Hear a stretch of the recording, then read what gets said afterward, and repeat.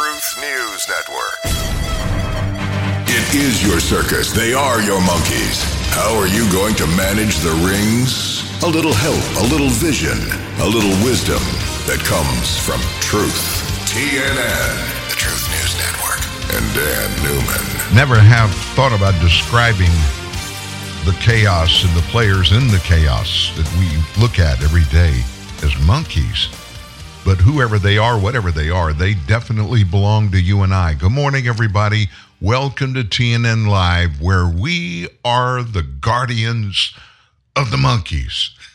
Not the old singing group from the 60s, but the new circus monkeys that live in D.C. and call themselves our political force, whatever you want to call them.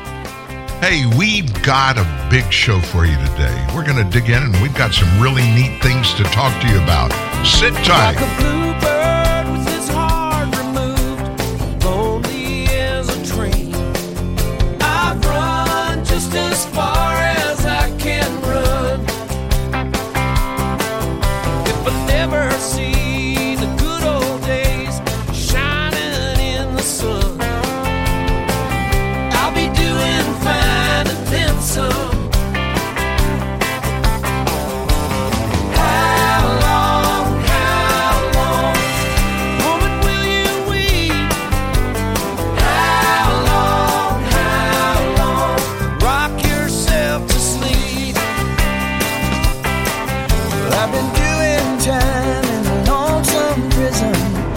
The sun don't shine.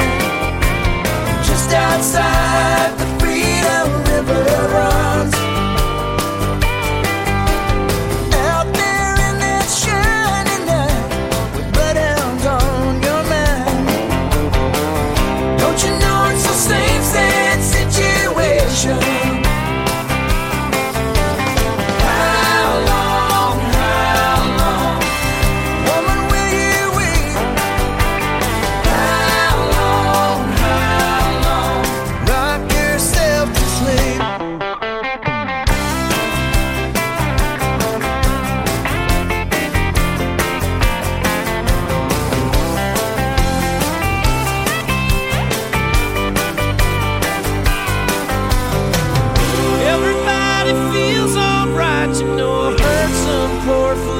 Somebody, everyone is out there on the loose. Well, I wish I lived in the land of fools. No one knew my name. But what you get is not quite what you choose. Tell me how long, woman, will you weep? How long, rock yourself to sleep? How long,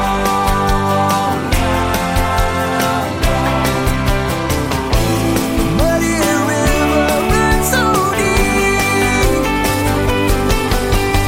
How long, good night, baby, rock yourself to sleep. Good night, baby, rock yourself to sleep. Bye-bye, baby, rock yourself to sleep.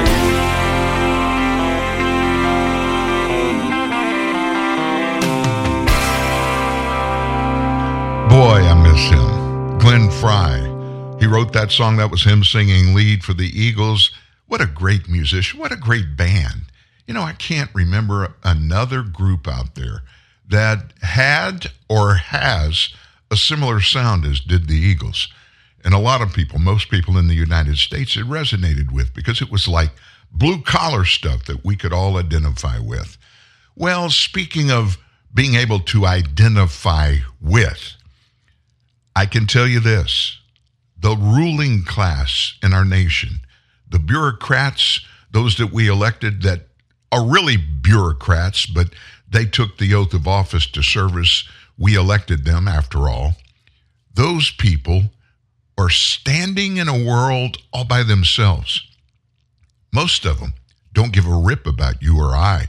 Well, they do, because we have to work hard, pay taxes, so they can have all these billions, tens and hundreds of billions of dollars that we send to them because we have to. Those are called income taxes. And they are chosen by voters around the nation to represent us in the way that they spend the money that we send them. Do you realize that that's pretty much what government is all about now? It's not about making sure laws are passed that are the good things for the best things for the American people. That's just one little cog in the wheel. That's not why they do what they do.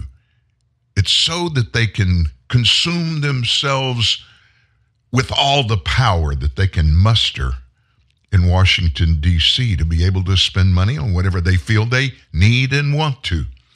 And yeah, they tell us, oh, we're doing this for you. We're investing. Well, listen, I don't need a politician for me to send the money to invest on my behalf. I think I know as much, at least, as most of those 535 members of the House and the Senate about investing for me. So quit calling, when you spend tax dollars, quit calling it investing. Call it what it is, spending. And spending money, not your money, our money, on what you want to spend it on. Period. And leave it right there. Tell us the truth. Just act like you work for us. Or stop talking like and telling us that you work for us.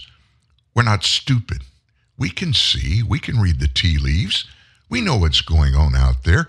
And we know as long as we continue to let you build and pile on top of all of the stuff that was put together mostly by corrupt acts that were committed by those of you who decided to forget about your oath of office and just go accumulate power, wealth, and opportunity for yourselves.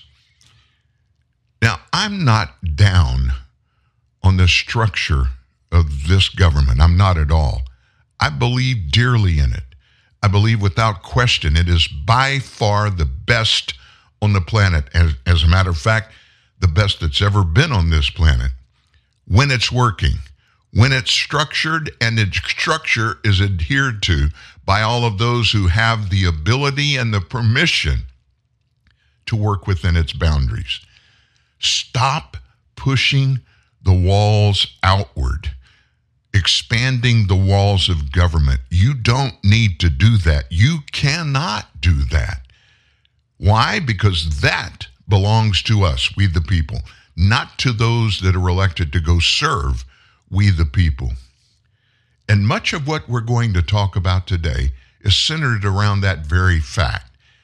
The fact that our government, in large part, has stopped working for us, stopped representing us, and have just switched into self-gratification, self-indoctrination, self-determination of everything that's best for you, not you, the people, but you, the representatives of the people in our government, instead of doing those things that are best for we, the people. Now, that really doesn't make sense if you think about it. If they would just do what's best for the people, we the people, they're one of we the people.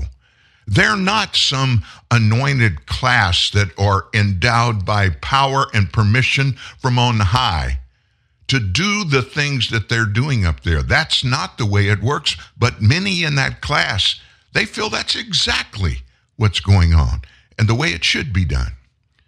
Speak up. Have a conversation with those that represent you in the House of Representatives and in the U.S. Senate. You got 2 in your state that represent you supposedly, and others in your state in the U.S. Senate. And then you've got, where you live in the United States, anywhere, you have a representative that is supposed to represent you and your fellow members in that congressional district. Mine is the 4th congressional district in Northwest Louisiana. And Mike Johnson is my representative in the United States House of Representatives.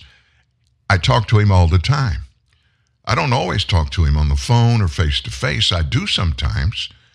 But I always fire off a text or an email when there's anything out there that I think might not be just okay, it might not even be good, and I want to find out the facts, he or someone in his office always responds. Honestly, if you have a representative that is an honest person, they want to hear from those who they represent. And you'll find out really quickly if you fire off a text or an email to your representative and you get a response of some kind that's not just the catalog, thank you for checking in with us. We're glad to represent you, yada, yada, yada. But you get one that says, hey, look, Dan, I appreciate you reaching out. I'd like to talk to you about that sometime this coming week. Is there a time where we can get together on the phone? If they do something like that, you know they really want to represent you. And those are the people that we need to send to Washington, not the ones that promise the moon and then get up there and do nothing but enrich themselves. Now, we're not doing a show today to bash members of Congress, but what we are doing is finding some facts and some things to talk about from a factual perspective. This biggest, latest conundrum that's consuming the nation, it's a tale of two, not one, but two indictments. In one, the most common iteration, Hunter Biden pled guilty to charges that were largely appropriate to the crimes he committed. In the other, less common, but ultimately more accurate, telling Hunter was wildly undercharged for crimes nobody wants to talk about. Now, we're going to talk about them. It's not hard to guess which version the corporate media ran with, like CNN and MSNBC and the broadcast networks, CBS, ABC, NBC News, to justify the narrative that Hunter was charged appropriately. You know, oh yeah, he got hammered. To try to prove that to you and me, the media zeroed in on the crimes the Justice Department actually pursued while conveniently avoiding the alleged crimes an IRS whistleblower says prosecutors ignored and still are ignoring. The mainstream media, they trotted out an army of so-called experts. I'm sick of hearing about government experts. They were trying to assure me and you, the public, that Hunter did not, in fact, receive a sweetheart deal.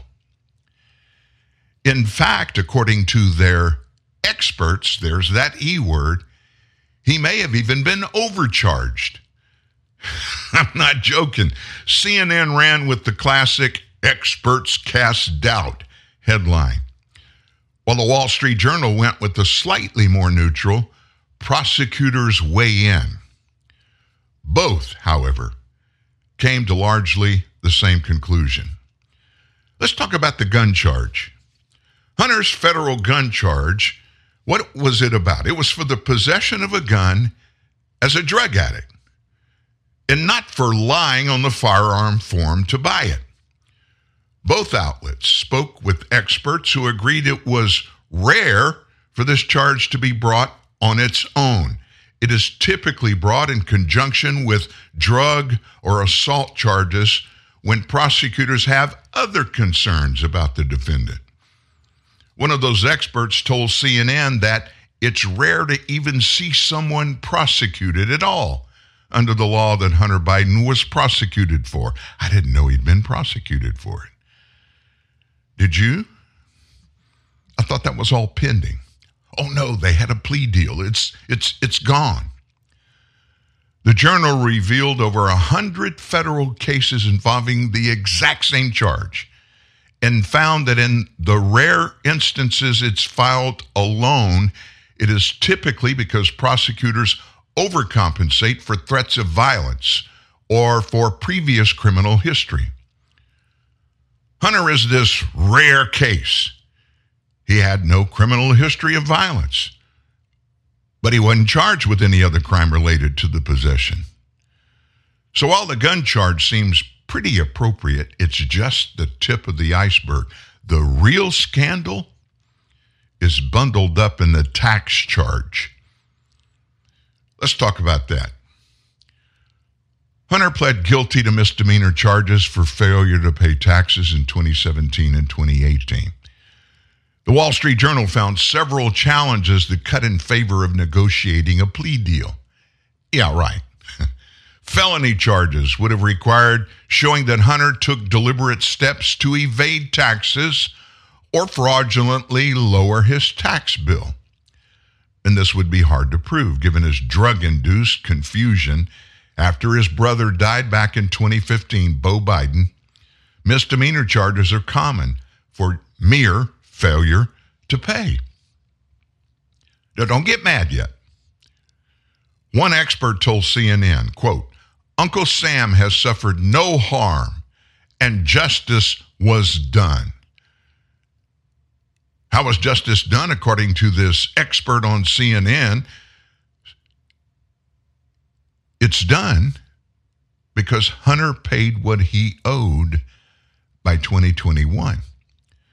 Another went further, claiming that if Hunter Biden's name was John or Jane Doe, no criminal tax prosecution would ever have been contemplated. Listen, he didn't pay $2.2 million of taxes. Now tell me,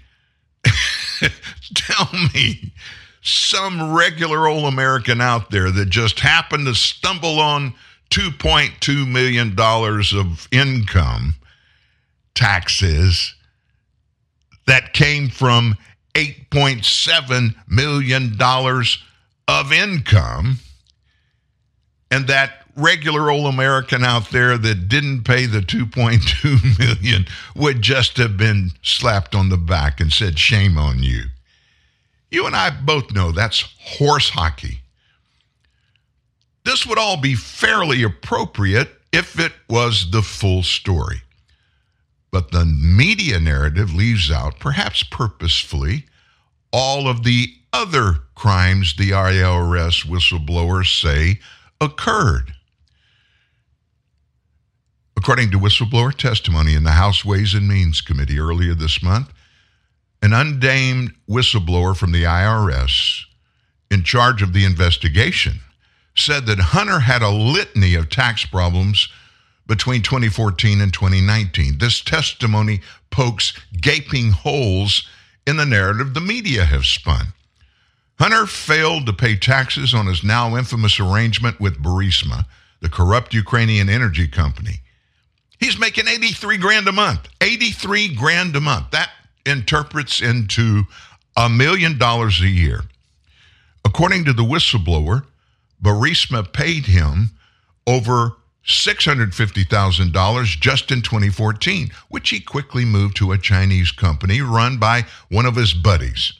The company then, quote unquote, loaned Hunter the money back, and so he never had to pay taxes. The problem, as a whistleblower points out, is that you can't loan yourself your own income. Yet, the whistleblower noted, none of this has been paid or prosecuted. None of this has been paid or prosecuted, adding that the statute of limitations has now run out for tax year 2014. Filings from 2018 also show Hunter filed numerous absurd deductions. IRS agents interviewed multiple people, and they confirmed that Hunter's golf membership was actually a sex club membership, or that his West Coast assistant was a hooker, a prostitute. Yeah, I got to pay that person. Works hard for me in my business. The whistleblower said Hunter had personal involvement to the extent he would go through bank statements and would highlight items he was excluding from being deducted. His accountants were so uncomfortable with the situation, they actually made him sign a representation letter, personally attesting that all the deductions were legitimate. The tax people, they knew, oh my gosh, this one's going to go bad, and we want to be separated from the liability for this tax return. By 2020, Hunter owed a whopping $2.2 million in back taxes. According to the whistleblower, a wealthy benefactor named Ed Morris, who Hunter met at a political fundraiser, actually paid his bill. Now, wait a minute. I'm not a tax expert, but let me ask you this. The $2.2 million that Ed Morris paid to the IRS, wouldn't that be considered income for Hunter Biden? After all, Mr. Morris just paid the bill, but the bill was in Hunter's name. When the bill goes away, it went away because somebody gave Hunter $2.2 million. Now, I wonder, did Hunter pay tax on that $2.2 million that Ed Morris gave to him to pay? Hunter's 2020 returns came with a note which explained that, quote, the taxpayer received financial support from a personal friend totaling approximately $1.4 million. Harris then paid off the remaining balance in the following months. However, just because he technically repaid what he owed doesn't mean that he didn't commit a crime in the process.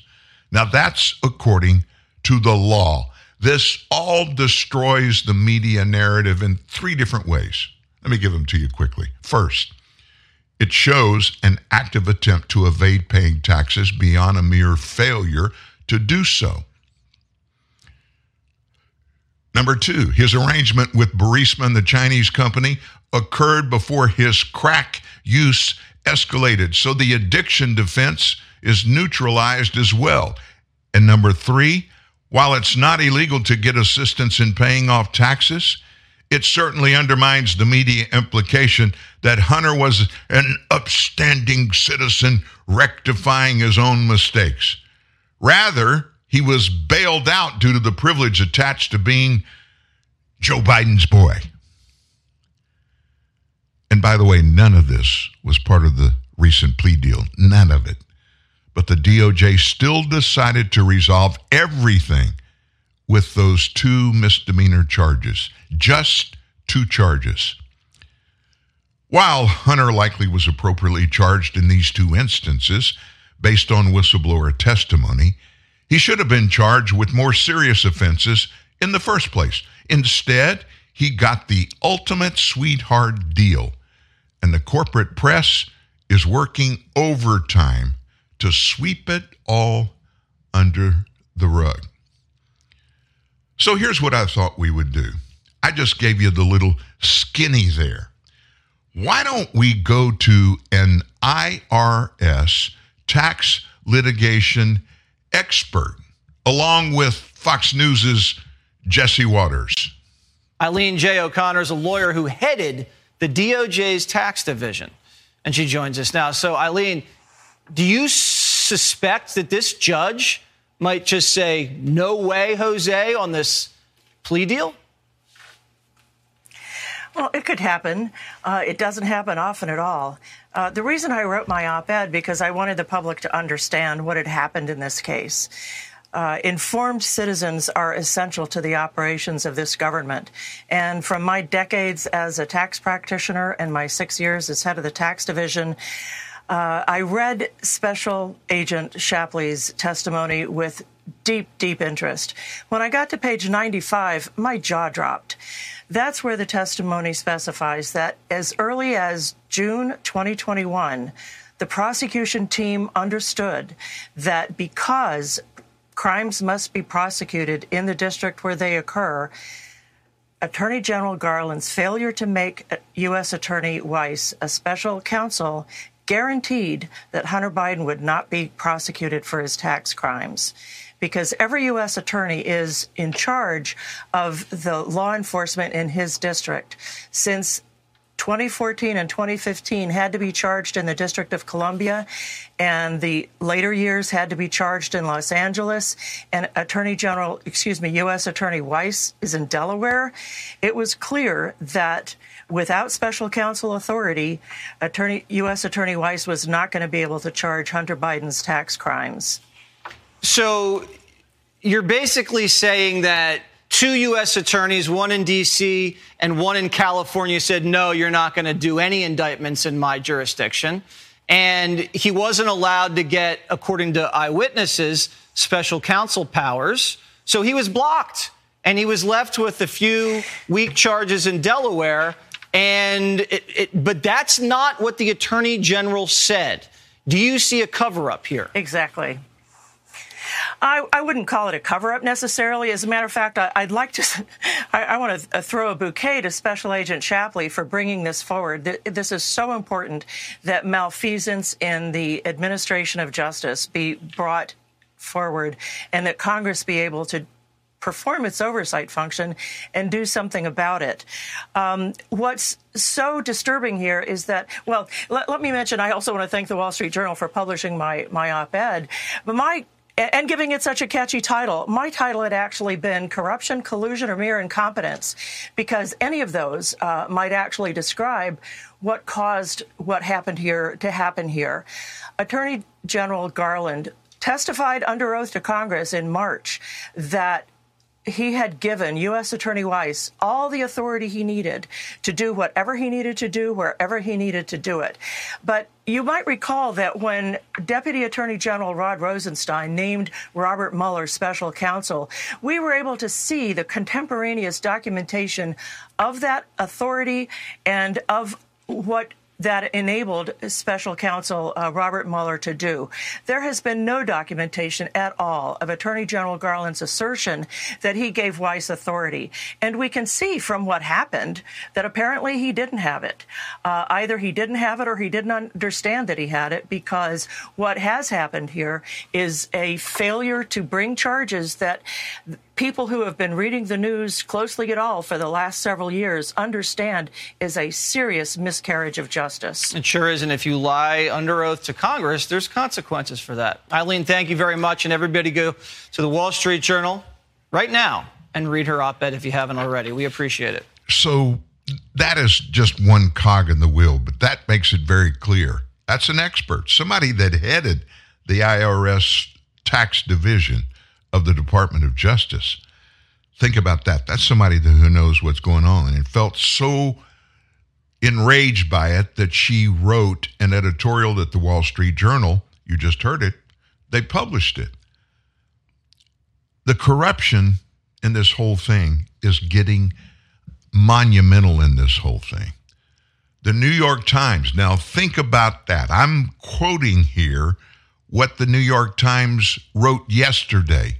The New York Times never writes anything that has any negative play whatsoever about any Democrat, especially one that sits in the White House or anybody affiliated with him.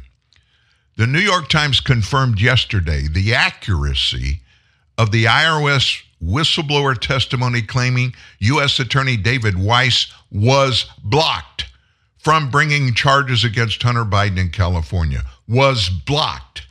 Now, you heard here yesterday the testimony of Attorney General Merrick Garland that countered that and said he told and made it official that U.S. Attorney David Weiss, whatever he was chasing, in whatever district he found it, where the actual alleged criminality occurred, Weiss had unfettered power and authority by the Attorney General to take actions in charging that person, whoever it is, in any district where it needed to happen.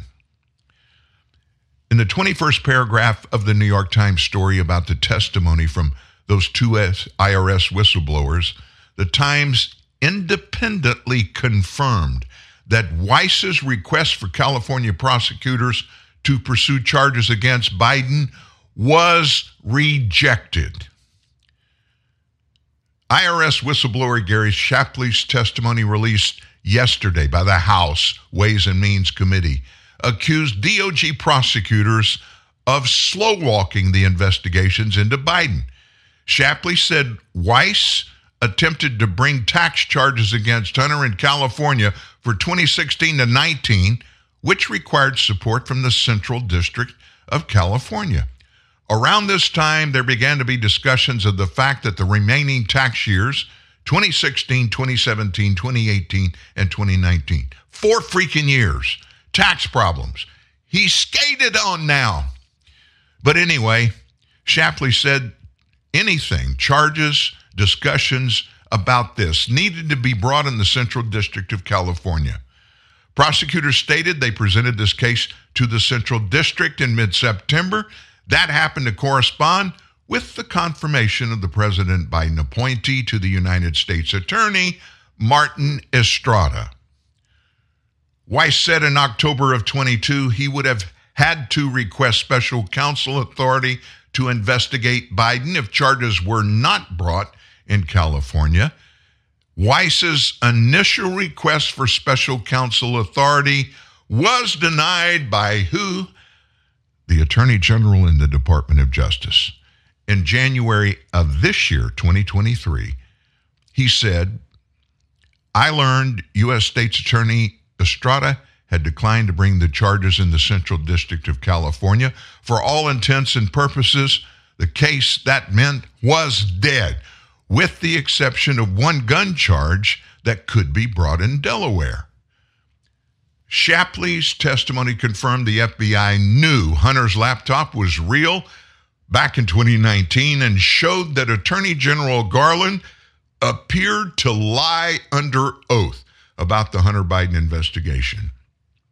And the probe is still going on for all things Biden. Weiss said shortly after Biden was charged on June 20th, the first son was charged with felony gun possession, 2 misdemeanors for failing to pay taxes. He pled guilty to the charges and will not face time. Now, there's a little caveat in the will not face jail time. When the plea deal was announced publicly, there was a little sentence at the end of it that is very important now. And it says, the charges and the plea deal have to be approved by a judge, a federal judge, who is convening that trial operation to meet with all involved in July, late July. That judge, whoever it is, and I'm not sure, that judge has the power to blow up the plea deal. And let me just say this. I don't know who the judge is. If there's forum shopping going on, which there always is, when somebody has a case, they can file it in any one of a number of federal venues. They'll go find the court that is, they believe, most amenable to their problems and what they're in court for, in hopes that they'll get a pat on the back instead of some serious outcome from that judge or that court if it's a jury trial. We're watching it. It's going to be interesting to see what happens. There's so much noise. There's so much uproar across the nation about this. I would be shocked if it goes through as is. And here's why. And I probably should have done this story last in the show today, because this is one of those tying the bows on a big deal, a party, big present. You give the last one at the end, the biggest one at the end. This may fall into that category. I think Joe is going to throw Hunter under the bus to save his skin. I think Joe is realizing now every day, even in his cognitive declining state, I think he understands he's himself in deep trouble. And he's got to throw some sacrificial lamb out there to try to keep from getting nailed to the wall. For some reason, Joe really wants to be president for 4 more years. And I think he wants to so desperately. And the reason I feel like he feels that strongly about it is because he begged Barack Obama to back him in his bid for the presidency. And Obama waited until the very last minute to come out and even say anything positive about Joe Biden, his former vice president for 8 years. Joe's desperate. And I think because of that desperation, we're going to see a scenario in which his own son, his only living son, Bo died of brain cancer, the older brother. Hunter's older brother. So it's just Hunter. So you would think that any father would be willing to fall on his sword if he knew it was going to save his son. I think Joe is going to give Hunter up to save his own skin. My thoughts, my opinion. File that in your memory because we'll come back to that. We're back with more of this stuff, and it gets even deeper after this. A divorce lawyer should be more than just a lawyer. Divorce is like no other experience. Especially for guys. At Cordell & Cordell, our clients want a partner standing next to them. Someone they can trust. Someone who understands where they are and how to get them out. We are the attorneys of Cordell & Cordell. We are advisors and advocates for men. Before, during, and after divorce. We are Cordell & Cordell. A partner men can count on. To schedule your appointment, give us a call or visit us online at CordellCordell.com.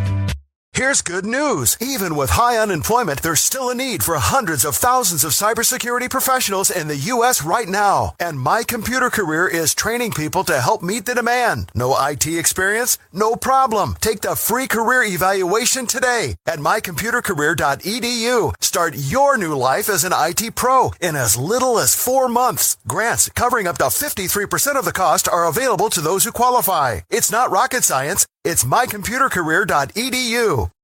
Genuine Ford Parts and Service presents A Word from Your Wallet. Are we at the gas station? Yeah, I know. I'm feeling these gas prices, too. I'm the wallet down here. Head to a Ford dealership. Why? Proper vehicle maintenance. A new air filter can save 19 cents a gallon. Correct tire inflation up to 6 cents a gallon. Wow, that sure adds up. Fat wallets are very in right now. Right now, Motorcraft air filter replacement is just $19.95 or less. Replacing a dirty air filter can increase fuel economy by as much as 10%. Well, done. That was easy. Maybe you should listen to your wallet more often. Well, you're typically pretty quiet. Well, I didn't want to be a pain in the... Hurry in for the best deals we've had in years. Money-saving rebates on brakes, batteries, tires, and more. See your participating Ford dealer today. Violence, screaming obscenities, heated arguments, angry crowds. Roller derby? Nah. Election season. And your voice of calm is truthnewsnet.org. You know, I just heard that Pete Moss thing, all the violence and all that going on. What do you think it was? Roller derby? Do you know anything about roller derby? In the early days of action television, I guess, when they got away from just doing the news and then the soap operas, they started looking for other things to cover. I lived in South Louisiana, and I distinctly remember my dad watching roller derby and how fake I thought it looked on TV. Basically, that's all I know about roller derby, but we definitely are seeing all kind of insanity, fighting, screaming, hollering going on, and yes, we are in an election cycle. Some big news just came out as we were listening to that break from the Supreme Court. The court ruled to block affirmative action in two very closely watched lawsuits against Harvard and the University of North Carolina. Now, these cases were brought by a big group of students, prospective applicants, and their parents back in 2014. And they challenged the university's use of racial preferences during the admission process. You know what this is all about? That's about the equality thing. Equality, or, equity, which they on the left think, is exactly the same thing as equality. Here's the difference. In the Declaration of Independence, we are all told if you come to the United States, you are going to have equal justice under the law in every circumstance. But that's not good. The left doesn't want there to be equality for everybody. Why? Because there are far more many white people than there are people of color and other ethnicities. So we have to tip the scales. So they call it equity. We are going to make sure there's equity for everybody. And they try to equate equity with equality. But here's the big difference.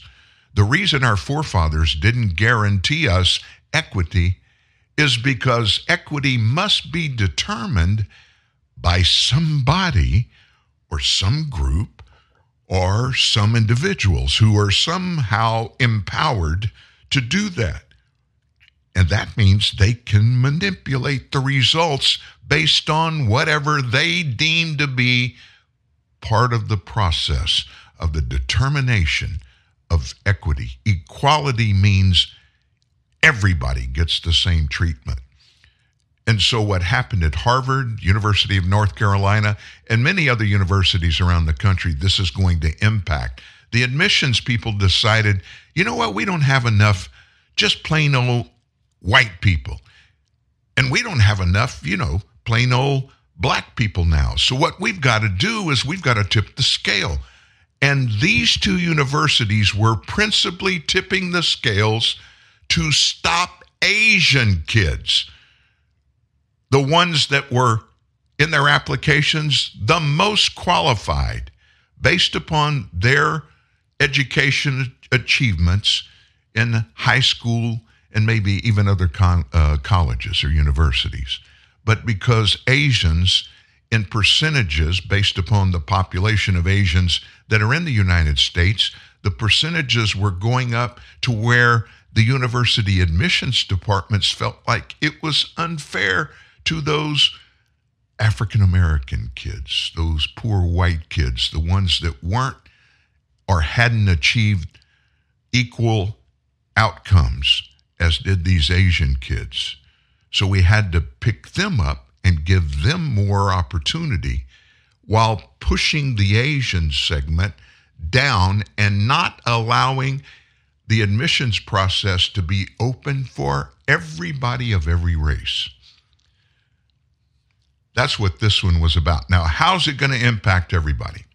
Chief Justice John Roberts wrote the majority opinion, joined by Justices Clarence Thomas, Samuel Alito, Neil Gorsuch, Brett Kavanaugh, and Amy Coney Barrett. In other words, every so-called conservative justice voted to kick this affirmative action to the curb. Chief Justice said, a benefit to a student who overcame racial discrimination, for example, must be tied to that student's courage and determination, he wrote. In other words, the student must be treated based on his or her experiences as an individual, not on the basis of his or her race. And by the way, that was a quote from the Chief Justice. I want to point one thing out. That last half of that last sentence, the sentence says, in other words, and I'm quoting him, the student must be treated based on his or her experiences as an individual, not on the basis of race. He said, his or her. He should have said his/her because you can't use pronouns. The Chief Justice does. Nah, boo-boo. Many universities have for too long done just the opposite, he said. And in doing so, they have concluded wrongly that the touchstone of an individual's identity is not challenges bested, skills built, or lessons learned, but simply the color of their skin. Our constitutional history does not tolerate this choice. So in doing this, the court overruled its 2003 decision in Grutter versus Bollinger, which held that race could be a factor in the admission process. Now, let me just say this before we go on. That 2003 case, when it happened, I said, this is literally reverse discrimination. It's still discrimination. They were saying for years and years, it's illegal to set your admissions policy based on race. And so they flipped it. And now the reality and the truth is back in town. Oh my gosh. So I wanted to bring that to you. There are several other really important Supreme Court cases that we are waiting for opinions on by the court. There'll be more today, more tomorrow. Supposed to get them all done before the end of June, and they're running out of time. So let's go back to what's going on today in Congress and the White House and what and why some of the things are happening and what we think are going to happen. There's a lot of zeal among House Republicans to start launching impeachment proceedings. And so there have been several articles of impeachment bills that have been presented in the House, but they've kind of reached a snag. There's no agreement on which Biden administration figure to target first. So the guy in charge, the one that decides everything that can or cannot come to the floor for consideration in the House, is House Speaker. That's Kevin McCarthy, a Republican from California. This week, he threw his support behind a possible impeachment inquiry into Attorney General Merrick Garland, just days after the GOP conference sparred internally over a resolution from Representative Lauren Boebert of Colorado, a Republican, to impeach President Biden. And a possible Biden impeachment came on the heels of his announcement from House Homeland Security Committee Chairman Mark Green, Republican from Tennessee, that the panel would kick off the formal investigation of Homeland Security Secretary Alejandro Mayorkas needed to proceed with an impeachment inquiry. So since the Republicans have taken over the House, much of this impeachment energy has been focused on DHS Secretary Mayorkas, with disagreements over the border fueling several impeachment resolutions in the weeks after lawmakers were sworn in. There have been a bunch of impeachment bills filed in the House, as a matter of fact. But a drop in border crossings in the last few months, and we don't even know what the numbers are. We're not getting the numbers like we used to get them. I wonder why. Do you think they've stopped coming in? If you do, I've got a piece of beach property just outside of Shreveport, Louisiana that I'll make you a great deal on. I mean, I'll make you a great deal on it. You just need to come see me. And of course, I'm joking about that. There is no beach outside of Shreveport, Louisiana. If the whistleblower's allegations are true, this will be a significant part of a larger impeachment inquiry into Merrick Garland's weaponization of the Department of Justice. McCarthy tweeted that out. In May and June alone, lawmakers introduced 11 different impeachment resolutions for top Biden officials. Who are they? 5 of them sponsored by Marjorie Taylor Greene, a Republican from Georgia. Aside from Biden, Garland, and Mayorkas, Greene also has her sights on FBI Director Christopher Wray and Matthew Graves, the U.S. Attorney for the District of Columbia. But until the last few weeks, McCarthy, in many respects, said, pump the brakes on some of the conference's loudest impeachment cheerleaders. He's repeatedly said impeachment can't be seen as a political endeavor, and as recently as last Friday said, any efforts have got to reach the constitutional level of impeachment. So Mayorkas, of course, he was the first one to get the bullseye on his back. And we're not going to go into that. We're not even going to go into all of the Biden stuff. Everything that everybody is saying negatively, you see and hear all about it every day. I mean, it's constantly in front of us. Here's the thing. We see all of this. We see all the Hunter Biden stuff. We know all the Hunter Biden stuff that's out there. It's time to quit talking about all this stuff. We've got to quit just talking about it. We got to go do something about it all. If it's worth even considering, get it on the floor. That's where it needs to start. And if there's meat on the bone, I trust the members of the House of Representatives to look at the articles of impeachment that would be brought forward on any of these bills for consideration and just categorically analyze the allegations and compare those, if they're factually true, the allegations. They're nothing but this is what we think stuff at this particular point.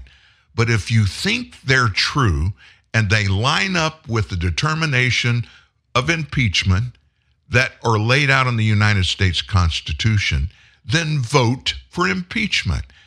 If the majority in the House do that, they'll take those articles of impeachment over to the Senate, as the Constitution requires, and the Senate considers if those articles, based on constitutional requirements, justify having a trial of the alleged offender. Let's just do it under the law. Let's do away with the pontification about, oh, this is the righteous thing to do, or we can't do that. Just freaking do it according to the rules. The rules, the law, the United States Constitution, and get her done. Real truth, real news. TNN, the Truth News Network. What happens when a young singer gets to cut a track with an R&B star? Yo! Or a young activist gets to chop it up with their hero? Oh, snap! You get McDonald's Black and Positively Golden Mentors, the series elevating the next generation of changemakers. Each episode, a must-see passing of the torch between the culture leaders of today and the young leaders of tomorrow. Check out Black and Positively Golden Mentors on Instagram at We Are Golden. Look out, world. We got it from here.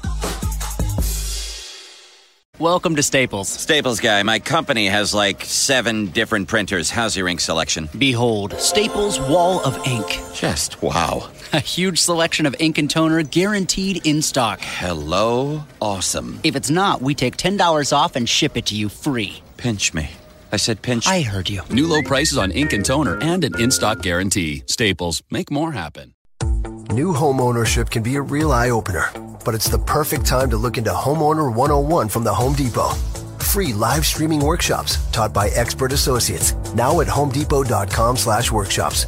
You'll find indoor and outdoor workshops, even home systems workshops. Plus, you'll get the know-how you need to care for your biggest investment. Master the basics at Homeowner 101, only at the Home Depot. How doers get more done. Register now at homedepot.com/workshops. Enrique Santos for Taco Bell. The toasted cheddar chalupa from Taco Bell is back, and I know what you're thinking, because I'm thinking the same thing. Did they really toast 6-month-old aged cheddar right onto a delicious flaky chalupa shell again? Yes, they did, but now it's even tastier. It comes with a crunchy taco, cinnamon twist, and a medium drink, all in a $5 box. That's right, all that for just a little cheddar. But don't forget, it's back for a limited time. The $5 toasted cheddar chalupa box, only at Taco Bell.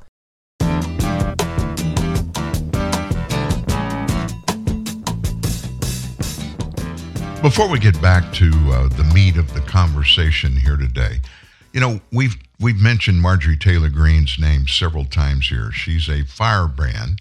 I mean, she is really a go-getter representing the people of Georgia.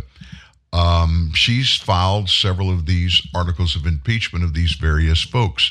She, like many, if not most, of the conservative Americans, they're tired of this ruling class, this bureaucracy totally taking over our lives, telling us what we can and can't do, and making decisions, government decisions, not based upon the will of the people they represent in their various states and districts, but they're doing and making decisions based solely on their opinions. Now, we're going to get back into some of this impeachment stuff, but before we do that, Marjorie Taylor Greene talks about specifically the Hunter Biden plea bargain from last week. Here's her thoughts on the matter. Many media conservatives, not to mention Republican lawmakers, are furious that Hunter Biden was able to cut a plea deal, 2 misdemeanor charges on tax matters and 1 on a gun charge that won't even be prosecuted. But the response to that is the deal was cut, the plea bargain was agreed to by the Trump-appointed U.S. attorney in Delaware. Yeah, see, that's a situation that is mind-boggling to most Americans. You know, most Americans, and actually all Americans, unless you're the son of the President of the United States, you go to jail for the same crimes that Hunter Biden has committed. And now through the Ways and Means Committee, the shocking information that they released yesterday, that Hunter Biden did not report $2.2 million to the IRS. Hunter Biden also wrote off paying prostitutes through his business as a business expense. You know, I'm a business owner of a construction company, and I know what writing off business expenses are, but writing off human sex trafficking is no type of expense anyone should write off for their business, and that's something they should go to jail for. It doesn't matter to me whether it's a Trump-appointed attorney, Trump-appointed judge. It does not matter. That attorney is not doing his job. Oversight Republicans, Ways and Means Republicans, Judiciary Republicans are unraveling the crimes of Hunter Biden faster than this attorney ever did. He didn't do his job. He didn't go far enough. And these charges are a pathetic excuse that the American people are not buying. As a matter of fact, they're furious over it. All right. Well, Hunter Biden obviously did plead guilty to a couple of charges. I take your point. Just briefly, the media seemed far more interested in Donald Trump's felony indictments in the classified documents case than in Hunter Biden, at least much of the media. But in fairness, aren't they two vastly different cases? Absolutely, they're different. And here's the situation that the American people know. They're tired of the media spending over 90% of their time trashing and bashing Donald Trump while never really spending that much time talking about Joe Biden and people like Hillary Clinton who did the very same thing and much worse. And look at Joe Biden. He has the classified documents all over the country, from Chinatown here in Washington, D.C., all the way to the University of Pennsylvania, to Delaware in his garage where the door opens and closes to let his Corvette out of the garage. But yet they're going after Donald Trump. I mean, this is just an outrage. So these felony charges are the same old playbook that the Democrats use over and over again, and that's charge Donald Trump with crimes that he hasn't committed while completely ignoring Democrats who have committed real crimes. Well, the president remains under investigation by a special counsel over those documents. Marjorie Taylor Greene, thanks very much for joining us. Representative Greene, you don't need to get so upset. I mean, Joe Biden, he wasn't president. Donald Trump was president, and that means what Donald Trump did is way, way, way, way worse than what, you know, a guy that was just the vice president and a senator before that. It's two different things. You can't, when you talk about a president, oh my gosh, presidents have all kinds of responsibilities. They can't do these kinds of things. Well, actually, if you look at the law and look at precedents on the handling of classified documents by people in government, nobody except a U.S. president, while he or she is president, can personally declassify any document. And by the way, they can classify and declassify any document that they choose. Precedent, and it's been litigated many times in the past, a president has that unilateral authority. Now that means Donald Trump had authority to declassify. Now let's talk about Joe Biden. Well, Joe Biden's the president. Well, he just became president in January of 2021. These documents, and there's only a few of them that they have discovered, and they didn't discover them. Biden's attorneys voluntarily reported them to the National Archives. Well, that's true, they did. But they didn't report them until after the Mar-a-Lago event happened. And then there's this little conundrum that most Americans are forgetting about. Joe Biden was never president until 2020. That means the classified documents that he had in his possession, just because they were classified documents and in his possession, is a felony violation for anyone that does that other than a sitting president. Well, I'm sure, I get it, but he had all his personal papers, letters.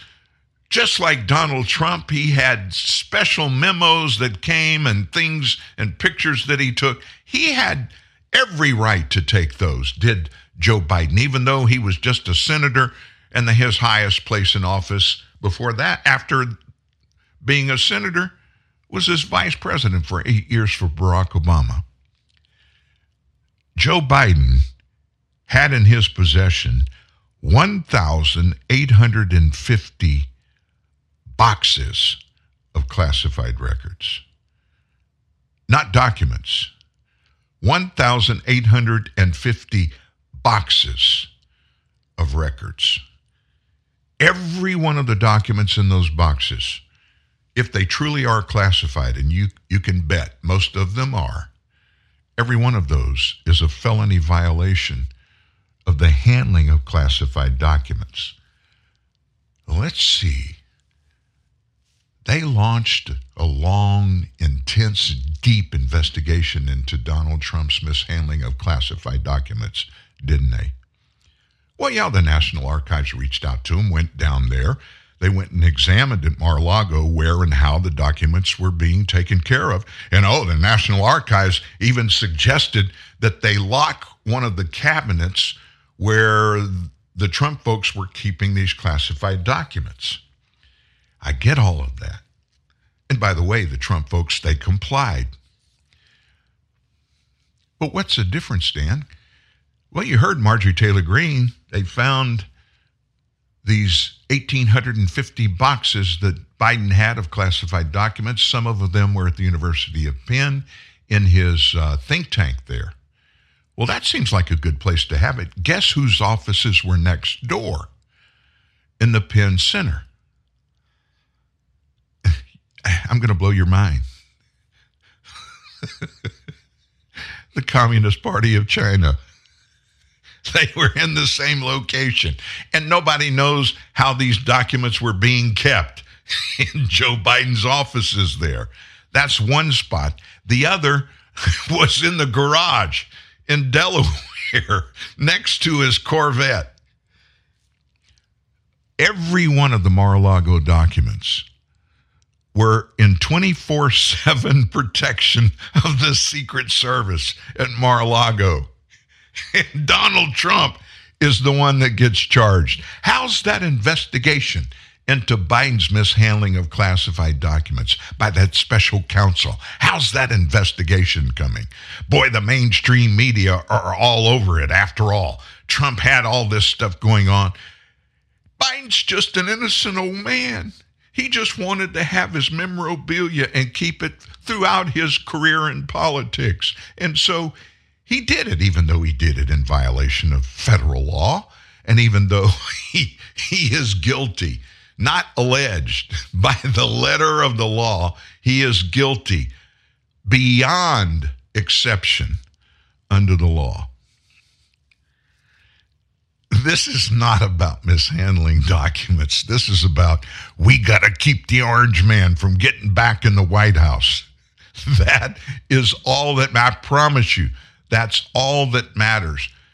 And they realize at the end of it all, they're not going to be successful. I mean, those two impeachment operations they purported toward the end of his 4 years in office, they were pretty darn sure he wasn't going to be removed. It wasn't about getting him removed. Oh, they would love it if that had been the end result of either impeachment. But they were trying to enrage the American people to the point the Americans would say, we've had enough. Get this guy out of here. Same thing they're trying to do now. They're afraid of what he is going to expose if and when he gets back to 1600 Pennsylvania Avenue. Now, I wonder what that means. What would he be exposing? That's a question that I'd love to sit and talk with the former president about. Let's just move on for a few minutes. As I told you, we're broadcasting live. I'm looking right now. I'm sitting at my on-the-road studio console, looking through a window down on a beautiful pool. And just on the other end of the pool are the calmly breaking waves of the Atlantic Ocean. I'm in St. Simon's Island, Georgia.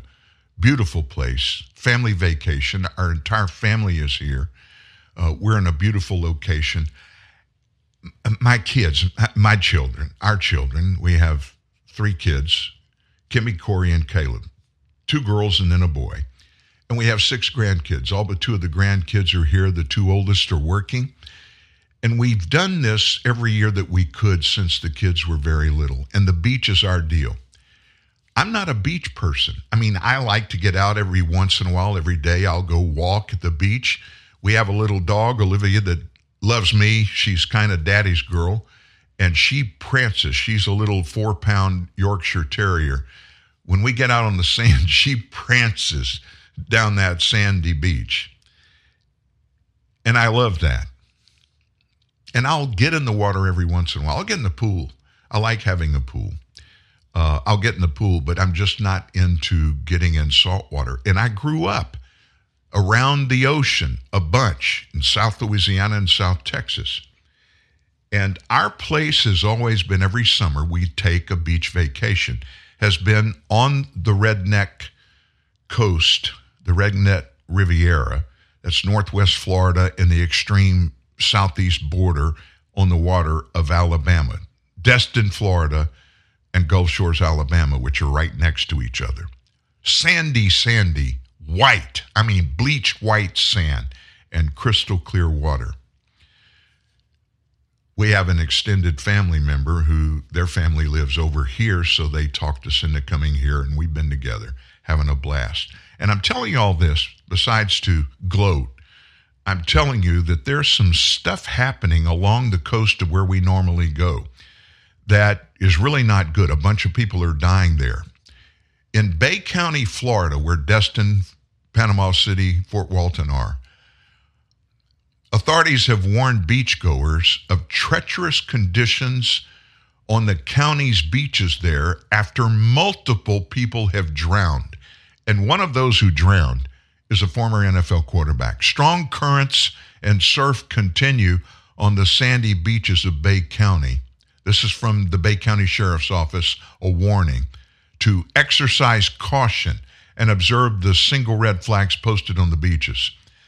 These warnings came on the heels of a rash of drownings, including retired firefighter Richard Alford, who drowned right off Panama City Beach, and former NFL quarterback Ryan Mallett, who went to college at the University of Arkansas. He drowned in Destin. Panama City Beach, one of Bay County's beaches, was the deadliest beach in the U.S. from January to June this year.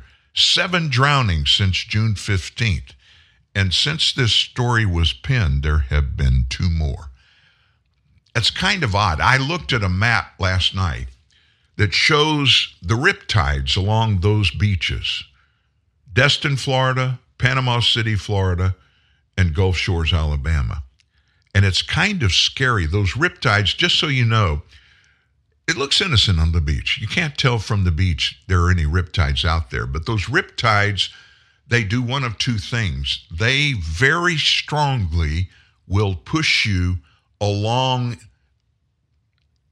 in parallel to the beach that you're at, but will push you to the side going down or up that beach. And when that happens, it scares people to death and they start fighting that current, which you can't beat. Experts tell you if that happens to you, what you just need to do is relax, and eventually the riptide will subside or it'll move some other direction and you'll be able to get back to the beach. If you try to fight it, you'll get exhausted and you'll probably drown, which is what is happening to these other people. Sometimes the riptide will take you out. That's the scary one. But the same principle holds true. You've got to let it take you out and just tread water as long as you can and hope that somebody on the beach or the coastline will see you and will come out in a boat or a jet ski to rescue you. So just be careful. If you take beach vacations, by all means do it. I love it. It's relaxing to me just to sit here and look at those waves, and I don't have the windows open to hear the waves because of course, the show. But we'll go outside after the show and spend most of the afternoon out there with family and Olivia and enjoy those breaking waves. So let's get back to some business. Senators Hawley and Braun are demanding that the Biden administration turn over more of the COVID origins information after answering with some very evasive answers to some of their questions. Braun's from Indiana, Hawley from Republican, both of them. From Missouri, both of them Republicans. They're demanding that Biden's administration give them more details about the origins of COVID after releasing a 10-page report that describes links between the origins of the virus and work at the Wuhan Institute of Laboratory back in 2019. 2 months ago, Congress passed and Biden signed a law known as the COVID-19 Origin Act of 2023. It requires Biden's administration to release any and all information relating to links between the Wuhan Institute of Virology in Wuhan, China, and the origin of COVID-19. And the law set a June 18 deadline to declassify and make available to all of us as much information as possible. Well, guess what? They haven't done it. Hawley and Brown sent a reminder letter to Biden June 14th, but his administration missed the June 18th deadline to declassify and publicly release the COVID-19 origins documents. The Office of the Director of National Intelligence, ODNI, instead, they published a 10-page document 5 days late on the evening of June 23rd.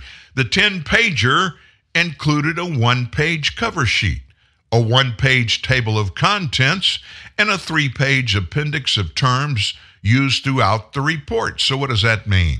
You've got 1, 2, 3 more, 5. You've got 5 pages of nothing, and they cover the whole origin of COVID in just 5 pages.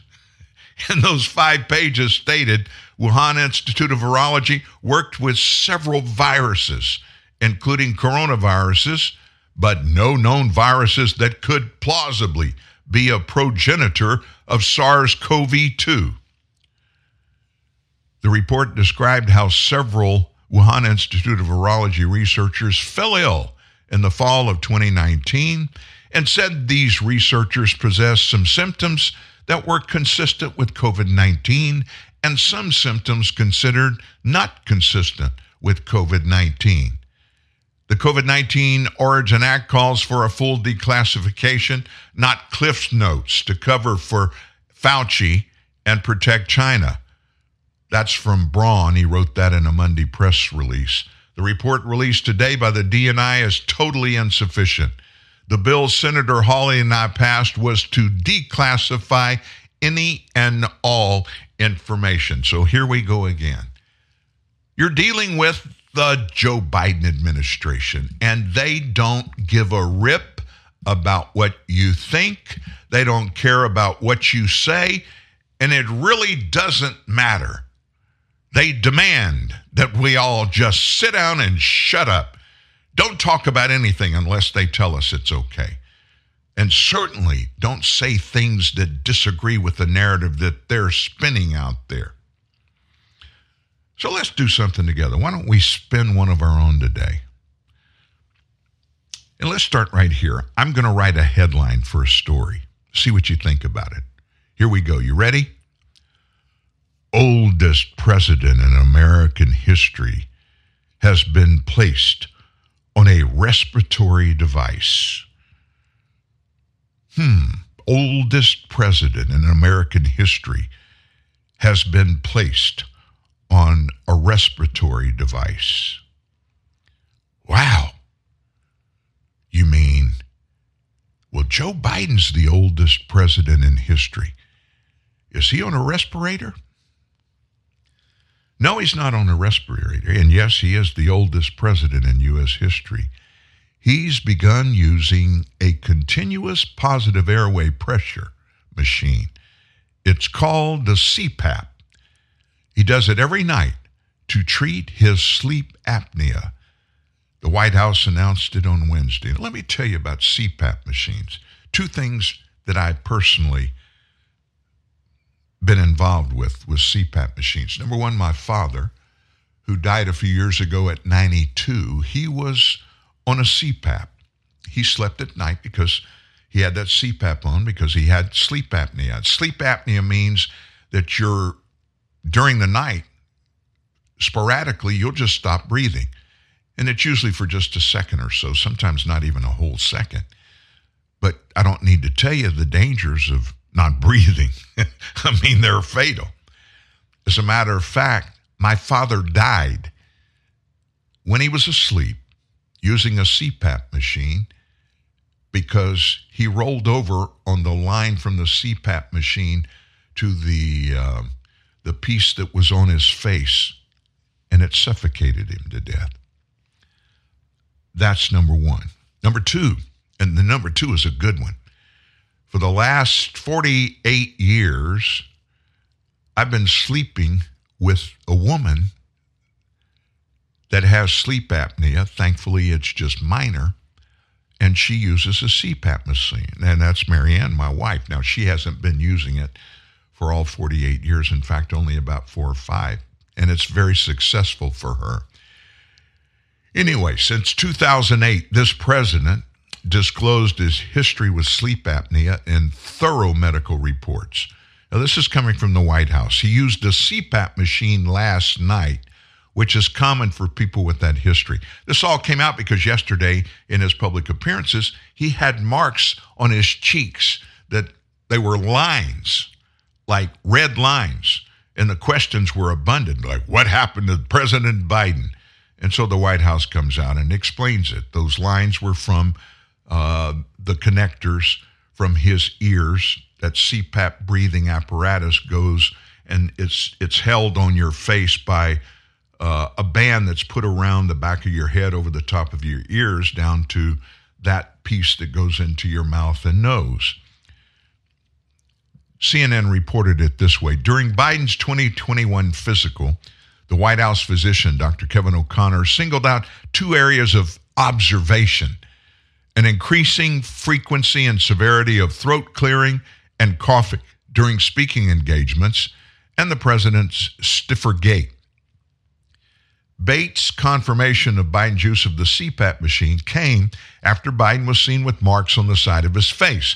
The CPAP machine, this is the official line, quote, uses mild air pressure to keep breathing airways open while you sleep. A White House official said Biden began using his CPAP machine in recent weeks to improve his sleep quality. So you should be having a headline on a story like, President Biden question on marks on his face came from his CPAP machine. No big deal. But I like mine better. Oldest president in American history placed on a respiratory device. Based upon mainstream media, the way they do stories, that should have been the headline by somebody like Fox News, conservative, where you find the worst about the president when CNN and MSNBC and all the leftist other media outlets, they do only positive headlines about President Biden. Now, let me just give you some of Biden's own words. It may shock you. He says he met alone 68 times with Xi Jinping. He's the president of China. Joe Biden says he not just met with Xi Jinping 68 times, but he met alone with him. Biden was speaking in Chicago about his failing economy and his plans to revive it, although he never said it's failing, and he never said it needed to be revived. Biden told the crowd a story about his lengthy experience with Xi, the head of the Chinese Communist Party, which has tentacles throughout Biden family business deals. Here's what he said, quote, I was on the Tibetan plateau with Xi Jinping. I traveled 17,000 miles with him. I spoke with him, and it started when I was vice president, and he was the vice president. We knew he was going to be the successor. It was inappropriate for Barack to spend time with him, but I spent a lot of time with him, Biden said. I met alone with him, just he and I, along with a simultaneous interpreter, 68 times. 68 hours, 68 times. More than 68 hours, by the way. I turned in all my notes. Joe took 411 trips while he was vice president. You know, Joe probably forgets that there are people that keep count of things that are important, like how many trips he took. One of the 411 trips was to Beijing in 2013, under the trappings, by the way, of a family vacation. Hunter flew to China with his father aboard Air Force Two. During that excursion, Hunter introduced Joe to his Chinese business partner and Chinese private equity executive Jonathan Li. Jonathan is the CEO of the same company linked to Chinese energy interest of Hunter and Joe. 10 days after the Chinese visit, Hunter got a 10% interest in BHR Partners. BHR Partners is a Chinese state-backed investment fund co-founded with Li. The fund's capitalization was a paltry $1 billion. The Bank of China, a state-owned bank, controls BHR Partners. BHR Partners' website boasts 15 billion RMB, which is the Chinese currency, in various portfolio companies, translating to more than $2 billion US dollars. Hunter held a 10% interest in BHR with the entity Schenectady LLC. Hunter controls Schenectady, according to Chinese public records, as the sole governor until its dissolution in September of 21. That's according to a Washington, D.C. registration document. Documents obtained, first revealed by nonprofit Marco Polo, show the control of Schenectady's LLC is held by Kevin Morris, Hunter Biden's top attorney, who also paid Hunter Biden's $2.2 million IRS debts. And this just gets bigger and deeper. In 2017, Jonathan Li, the CEO of investment fund BHR, reached out to Hunter and his business partners, Devin Archer and Jim Bulger, for advice about a college application for his son. Bulger was a part of the CEFC Energy deal with 10 help by H for the big guy. You remember that? According to a 2017 email from Hunter Biden's infamous laptop. The CFC chair was Xi Jinping, who paid Hunter $1 million as a retainer fee for legal services in 2017. Hunter also got a large diamond from Yi in February of 2017 worth about $80,000 to $90,000. Yi had direct abiding and deep ties to Chinese intelligence when they were arranging these deals for the Bidens. The Bidens are the best I know at doing exactly what the chairman wants from this partnership. That's what Hunter Biden told a CEFC associate in 2017. It appears many Biden family members accepted money from a deal with CEFC. The House Oversight Committee revealed in March that that company controls State Energy HK Limited, a company linked to the 1.3 million collective payments to the Biden family members. Through the Biden family suspicious activity reports, those are the reports that banks, U.S. banks, send to the Treasury when there are suspicious wire transfers coming to Americans' accounts, usually with big dollars. Through the Biden family suspicious activity reports, the committee discovered a Biden associate, Rob Walker, got a $3 million wire transfer from CEFC. In turn, 4 Biden family members, that would be Hunter, James, Joe's brother, Hallie, his sister, Hunter's sister, and an unidentified Biden received a collective $1.3 million cut from that $3 million wire transfer. And oh, by the way, Joe did not travel alone with Xi Jinping ever, and he did not meet alone with him 68 hours, he added, and then he changed it back to 68 times, and then he changed it to more than 68 hours. That is all a lie. And it's not me saying I don't like Joe Biden and I want to denigrate him in some way or any way that I can. It's just simply a fact. How hard is it to unlock your car? Not hard. How hard is it to shut your car door? Not hard. How hard is it to start your car? Not hard. How hard is it to put your seatbelt on? People are still dying in car accidents because they were not wearing a seatbelt, which is stupid because it's not that hard. Smarten up, buckle up. Think road safety. A message from the government of South Australia. Biggie bag, huh? It's new from Wendy's. It's everything you ever wanted for just $5. Everything I ever wanted? Wendy's bacon double stack, 4 nuggets, fries, a drink, and the spelling bee medal you lost in 2nd grade because you couldn't spell soliloquy. It really is everything I ever wanted. Get a bacon double stack with a 1/4 pound of fresh beef, nuggets, fries, and a drink for just $5. Wendy's Biggie Bag is everything you ever wanted. Sorry, I'm going to need all that back. Really?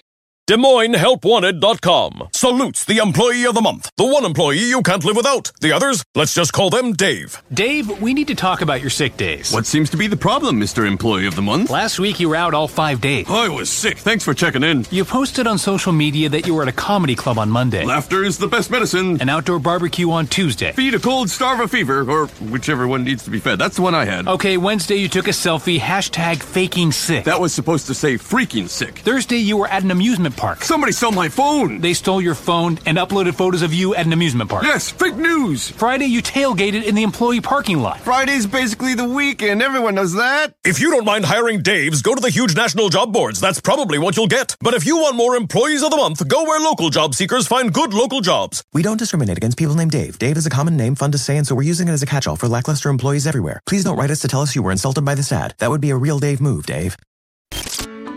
The Truth and Dan Newman goes together like beans and rice, brats and kraut. You and the future. TNN, the Truth News Network. So something we don't do here, just because typically it takes too much time and it's best to have the conversation when you're looking at some graphics to back up the things that you are saying. But the reason Joe Biden is out there on the trail right now, and technically he's not campaigning, but we all know he campaigns, as any incumbent that is running again for their office always seem to campaign while they're doing their jobs. Right now, he's out on the trail talking about and touting Bidenomics that's his term, Bidenomics. Bidenomics is our economy under Joe Biden, and he's out there bragging about how good everything is. Let me just tell you a personal story that happened. I went to a grocery store yesterday here in St. Simon's Island, Georgia. Now, granted, this is an upscale, it's a resort area. And there are a lot of wealthy people from up on the East Coast, the New York, Boston area that come down here. Many of them have really big homes on the water. It's a big deal. I love being on the water, and I understand that. In fact, we had a home that we built that we kept for 15 years. It was built on a lake. And the reason we built it on the lake was because we both, Marianne and I both, like being close to the water. And so I went into this store and I started doing some shopping. You know, when you have a big family together, you got kids, you got adults, different kinds of taste. One of our daughters is a vegan, so we're kind of, putting together potpourri for every meal that we have. We're going to dinner tonight, by the way, which is a good thing. It's a whole lot easier. But I was at the store buying things that we buy all the time. And I do shop. I grocery shop. I'm not the principal grocery shopper, but I will from time to time. So I kind of have a fix on some prices of most items.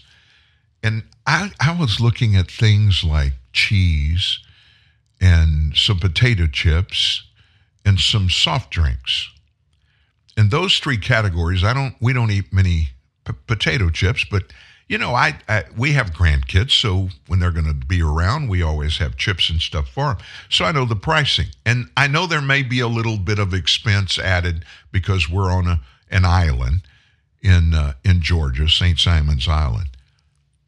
But I paid for a regular bag, not the little ones, but the ones that are next size up, not the big ones. Lay's potato chips, the Ruffles. I paid $6 yesterday for a bag of those chips. And so I got back and I went online to see if that was normal. And I looked at Walmart online and I looked at their Lay's Ruffle chips in a bag the same size.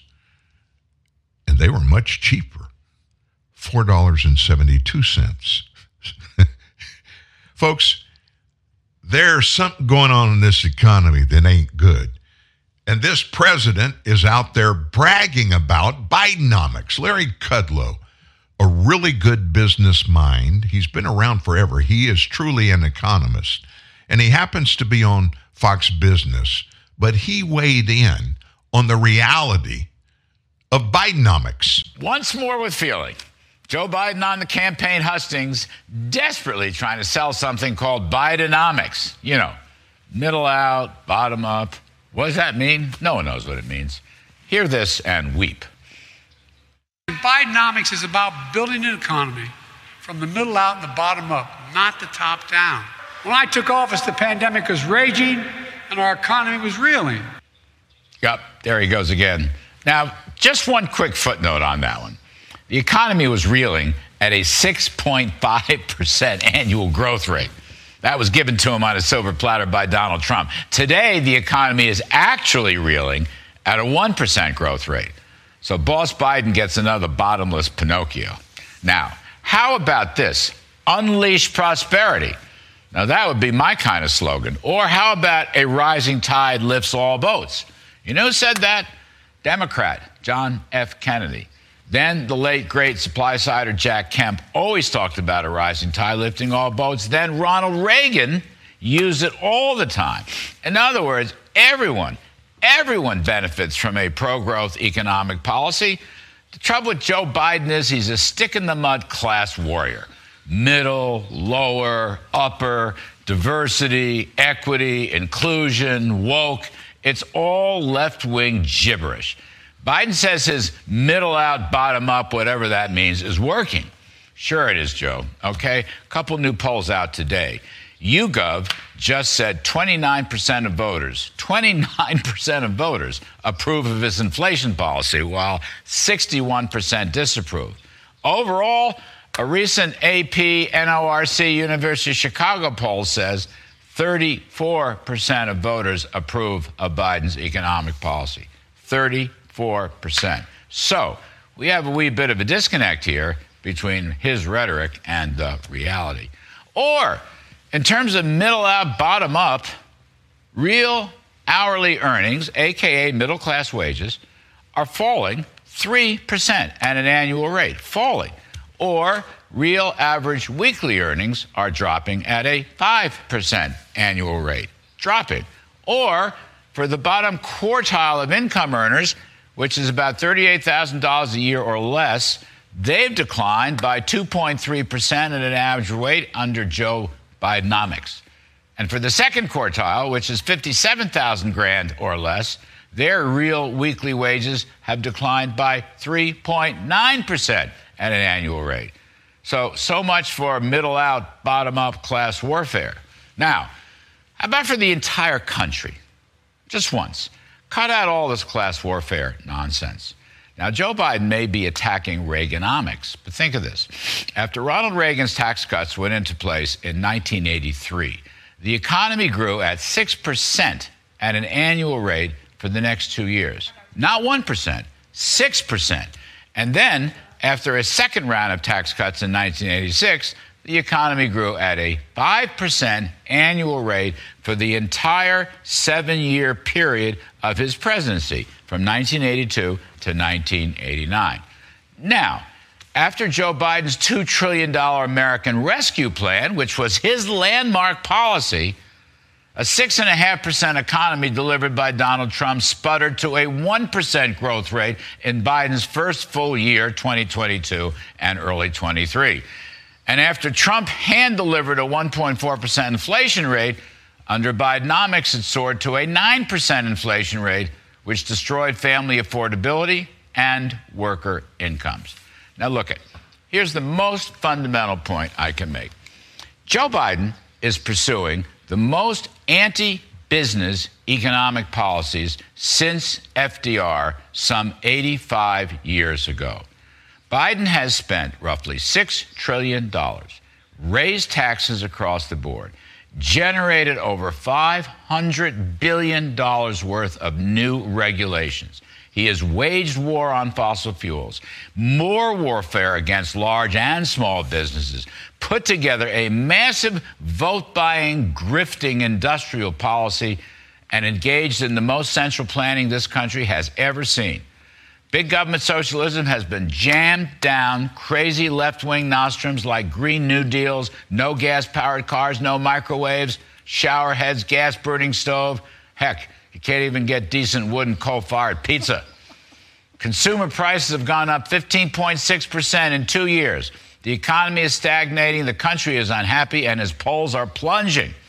Steve Forbes calls it modern socialism through the regulatory state.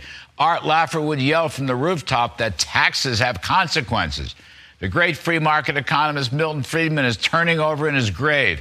Heck, if John Maynard Keynes were still alive, he'd be screaming, "Stop, enough already." Thomas Jefferson would ask, "Where's life, liberty, and pursuit of happiness?" Adam Smith would send an annotated version of his book, Wealth of Nations. So I'll merely conclude with the greatest humility. Save America. Please send Joe Biden into retirement. I'll just tell you my opinion. I don't know who any of those people were that he was listing at the end of that piece on the Bidenomics. But I do agree with his premise that something ain't right.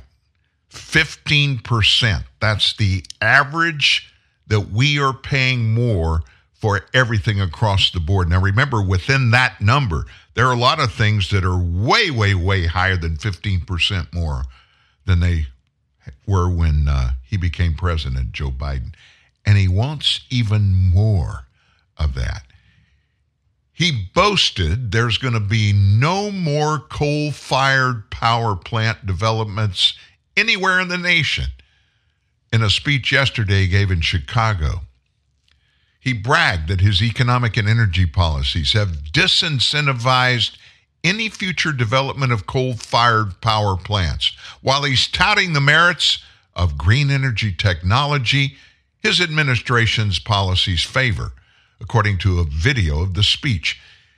He was talking about a month ago after a May 23rd grid assessment report from the North America Electric Reliability Corporation that warned our power grid serving most of New England and a large majority of Americans who live west of the Mississippi River face elevated risk of rolling blackouts this summer if weather conditions are hotter than normal. Quote, it's already cheaper. Wind and solar are already significantly cheaper than coal and oil.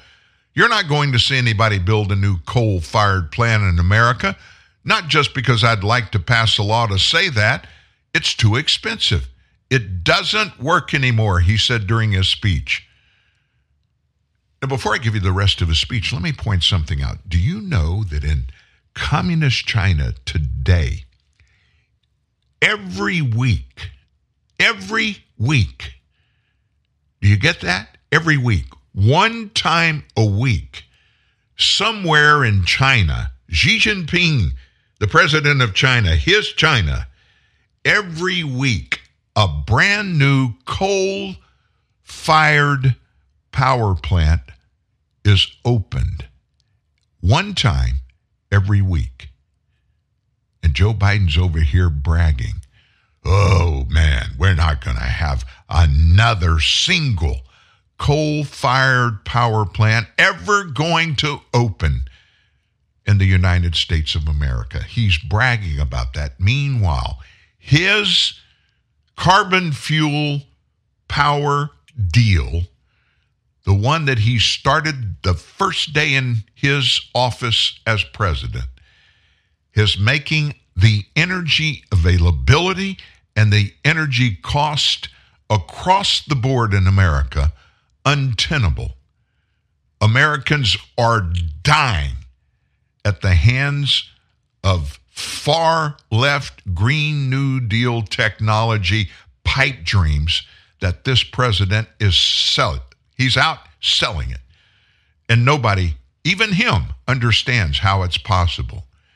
He said solar power is not just here, but it's around the world. And we used to be the center of building these solar panels. We're coming back and doing it again. America's going to lead again. He's lying there because China is still, we are sending them all of our solar panel business almost exclusively on his watch. And of course, his answer for all of that is don't use coal, don't use oil, don't use gas, use those famous solar energy operations that create electricity. Oh my gosh, it's incredible how they do that.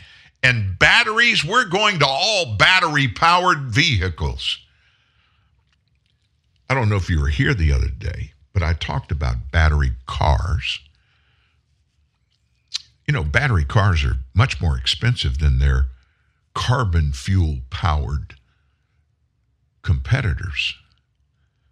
But batteries are so much less expensive to operate, and they're certainly far more environmentally friendly than are those evil gas and diesel-powered vehicles. He forgot to tell us a few things. Have you seen the pictures of the strip mines in Nevada? Those strip mines where they create these massive deep holes in the ground that are a half mile across, where they've strip mined from the top going down, stripping out the elements that are necessary to build and create and put in the batteries that power all these amazing battery-powered cars. That land cannot be reclaimed. We published a couple of years ago at truthnewsnet.org a picture of one of those strip mines where that element came from, and it destroyed the environment for miles around the strip mine. And that's just one.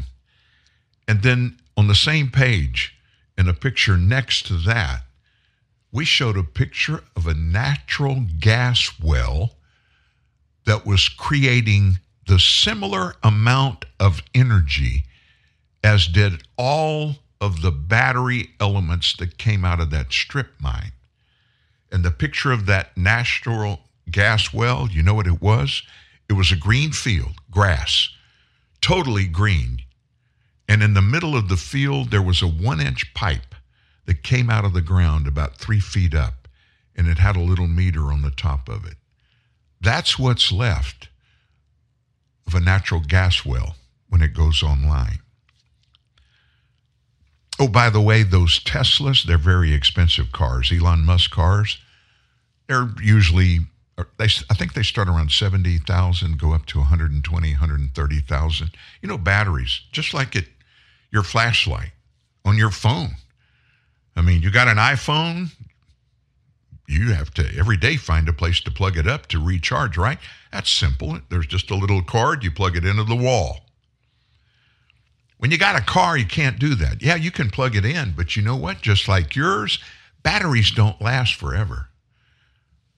So how much does it cost to replace the batteries on a Tesla, as an example? Let's just look at this together. Replacement cost for batteries on a Tesla.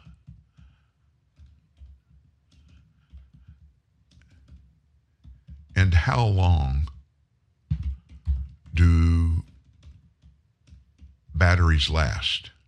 I normally don't do this, but I thought rather than me pontificating about it, we could just look it up together. Okay, this is from The Geek. The battery replacement is probably the most costly repair an electric car driver can incur. Teslas are especially notorious for their high repair cost, including how much it takes to swap out a new battery if something should go wrong.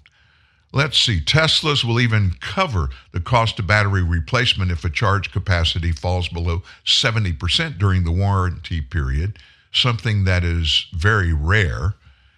Tesla claims their EVs can retain 90% of their charge capacity, even 200,000 miles. They go through all of this and all of that. It costs $20,000 or more depending on which Tesla you have. And it's based on the particular Tesla you have and the equipment and options that it has. But you're going to average, beginning on the low end, $20,000 all the way up to $40,000. $40,000 to replace all the batteries on a Tesla. And remember, they got multiple batteries. So you don't very often just replace one. You replace the whole bank of them, 40,000 or so. But listen, you don't have to worry about anything because Joe's got it taken care of. Solar and wind. That's what's going to replace everything that is coal, gas, diesel, all of those. Those are going to be replaced by batteries. And just so you got an idea about the solar panels and the solar energy that the United States is getting, we're getting a lot of it. But to produce the energy needed for the United States would require, and just doing it 100% solar, it would require that every square inch of the United States, from the Mississippi River all the way to the Pacific Ocean, every square inch would have to be covered by a solar panel. And that would take care of our energy requirements, right now. And it wouldn't take long before every square inch of ground in the United States, as we grow in population and size, our energy requirements grow. At that point, it would take every square inch. That ain't going to happen. That is not going to happen. Why can I say that? Well, it's because Americans won't stand for it. China's building a new coal-fired energy plant, one a week. So if we want to fight world pollution, world carbon emissions, Joe's a good friend with Xi Jinping, president of China. Joe's president of the United States. Those two guys are buddy. They are all buddied up. Joe spent 68 hours, far more than 68 hours, 68 times we took trips together. No, we were just together 68 times. That would mean they're close. I mean, you don't get together with somebody 68 times if you don't like them. Surely Joe can get that pollution problem in China, which is much greater than ours, much greater than every other country on the planet, with the exception of one, India. India last year was the number one carbon problem polluter on the planet. Oh, by the way, India is building coal-fired plants as well to take care of their problems, which is the number one producer of carbon emissions. But Joe, we got it handled. We're going to do away with carbon-fired plants for energy, and we're going to replace them with the entire nation, including Alaska, having solar panels. And this guy is president of the United States. Oh, my gosh. So we've got Joe Biden. But we have relief on the other side of that knowledge that we have, Joe. We have The View. And The View is an incredible place to get factual information and to get the things, understanding of the things that we really need to understand. I know that we love talking about The View because it's the worst show on American television, because it parades as a debate, but really it's just a, circle session for people and ladies of the left.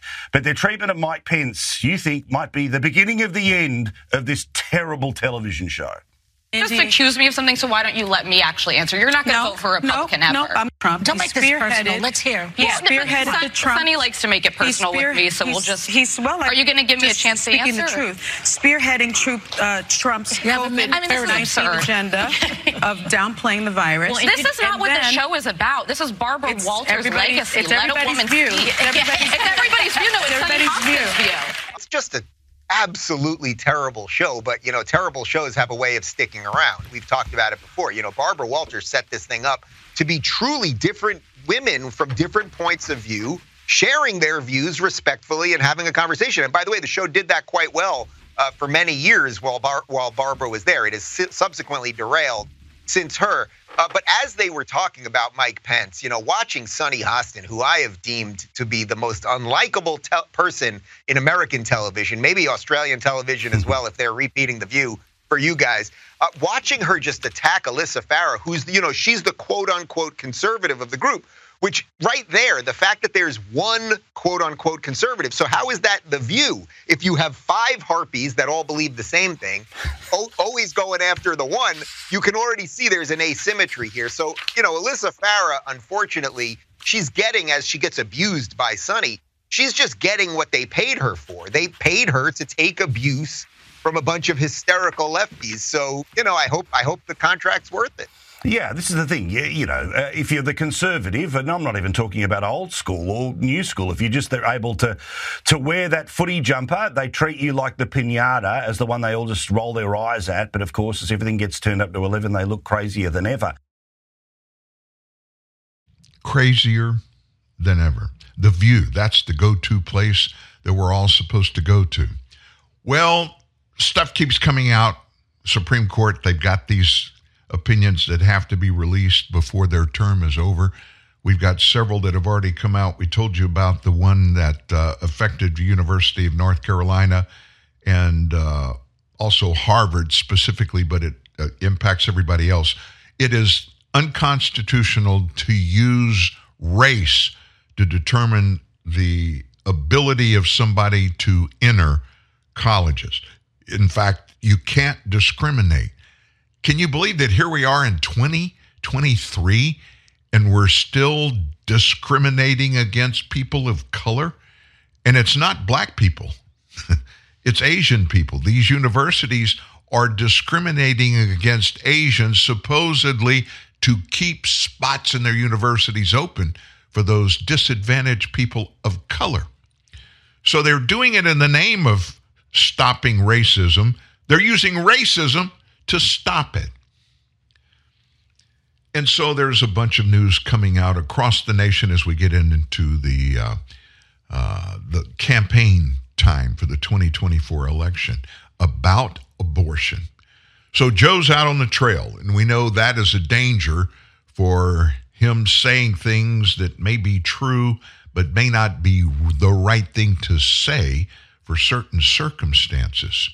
He told a crowd today, minutes ago, that he is personally not a supporter of abortion and that termination procedures in the last 3 months are not clear-cut.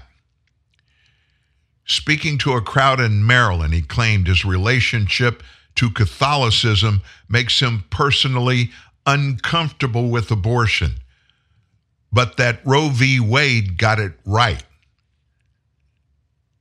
Now, what does all this mean? So, I happen to be a practicing Catholic. I'm not big on abortion, but guess what? Roe v. Wade got it right. Roe v. Wade cut in a place, that's a bad term to use. Roe v. Wade cut in a place where the vast majority of religions have reached an agreement.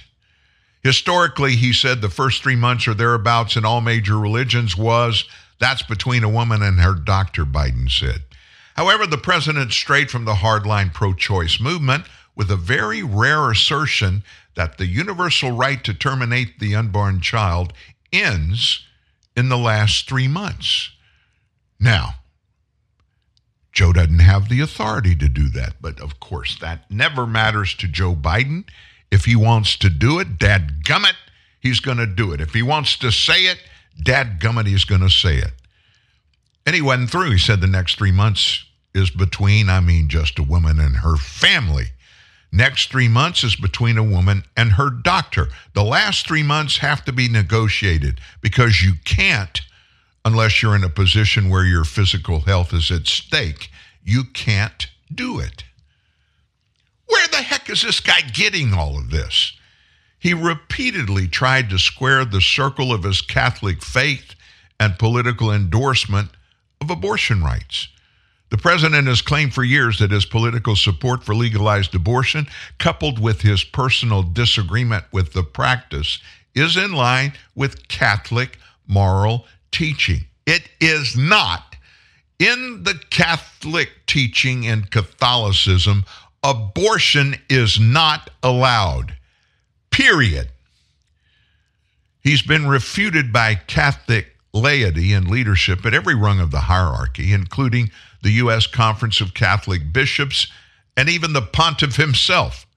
Last year, Pope Francis was interviewed by Univision and was questioned about Biden's seemingly contradictory beliefs. When asked about the Biden abortion policy, the Pope dismissed the president as incomprehensible. His word. I leave it to President Biden's conscience and that he speaks to his bishop, his pastor, his parish priest about that incoherence. And the pontiff said that, the Pope said it in a 2022 interview. According to the Catechism of the Catholic Church, quote, human life must be respected and protected absolutely from the moment of conception. From the first moment of his existence, a human being must be recognized as having the rights of a person, among which is the inviolable right of every innocent being to life. The church's doctrines continue. Since the first century, the church has affirmed the moral evil of every procured abortion. This teaching has not changed and remains unchangeable. Direct abortion, that is to say, abortion willed either as an end or a means, is gravely contrary to the moral law. Biden picked up endorsements from 3 major abortion right groups last week, a day before the anniversary of the Supreme Court overturning of Roe v. Wade. This guy doesn't have a clue. He doesn't care.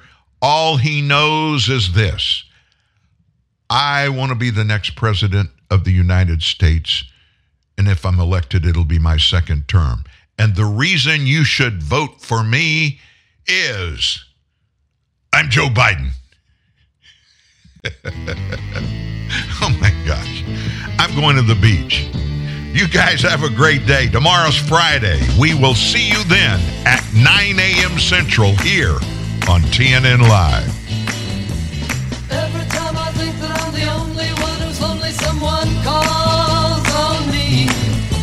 And every now and then I spend my time at climbing Person Christos falls silly. And then along comes Mary. And does she want to give me kicks? Steady my steady chicken, give me pickled memories. Oh baby, rather got no tales from all the fields and tribulations no one ever sees. When we met I was sure out to lunch. Now my empty cup tastes as sweet as the punch.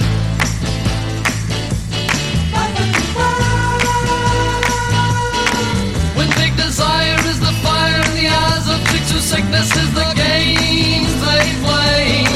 And when the masquerade is played, the neighbor folks make jokes at who is most to blame today. And then along comes Mary. And does she want to set him free and let him see reality from where she got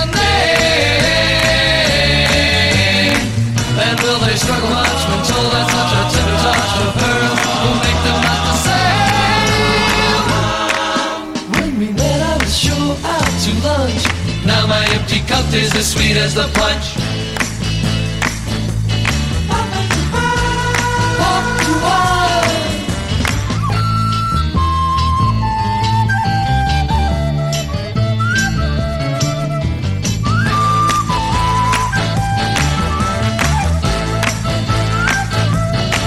And when the morning of the warnings past, the gassed and flaccid kids are flung across the stars. The psychodramas and the traumas gone, the songs are level and sung and hung upon the scars. And then along comes Mary, and does she want to see the stains, the dead remains of all the pain she left the night before?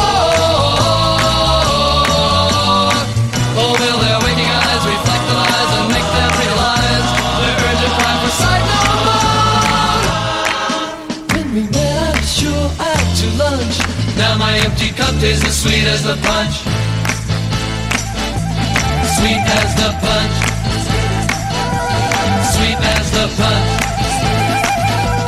Sweet as the punch.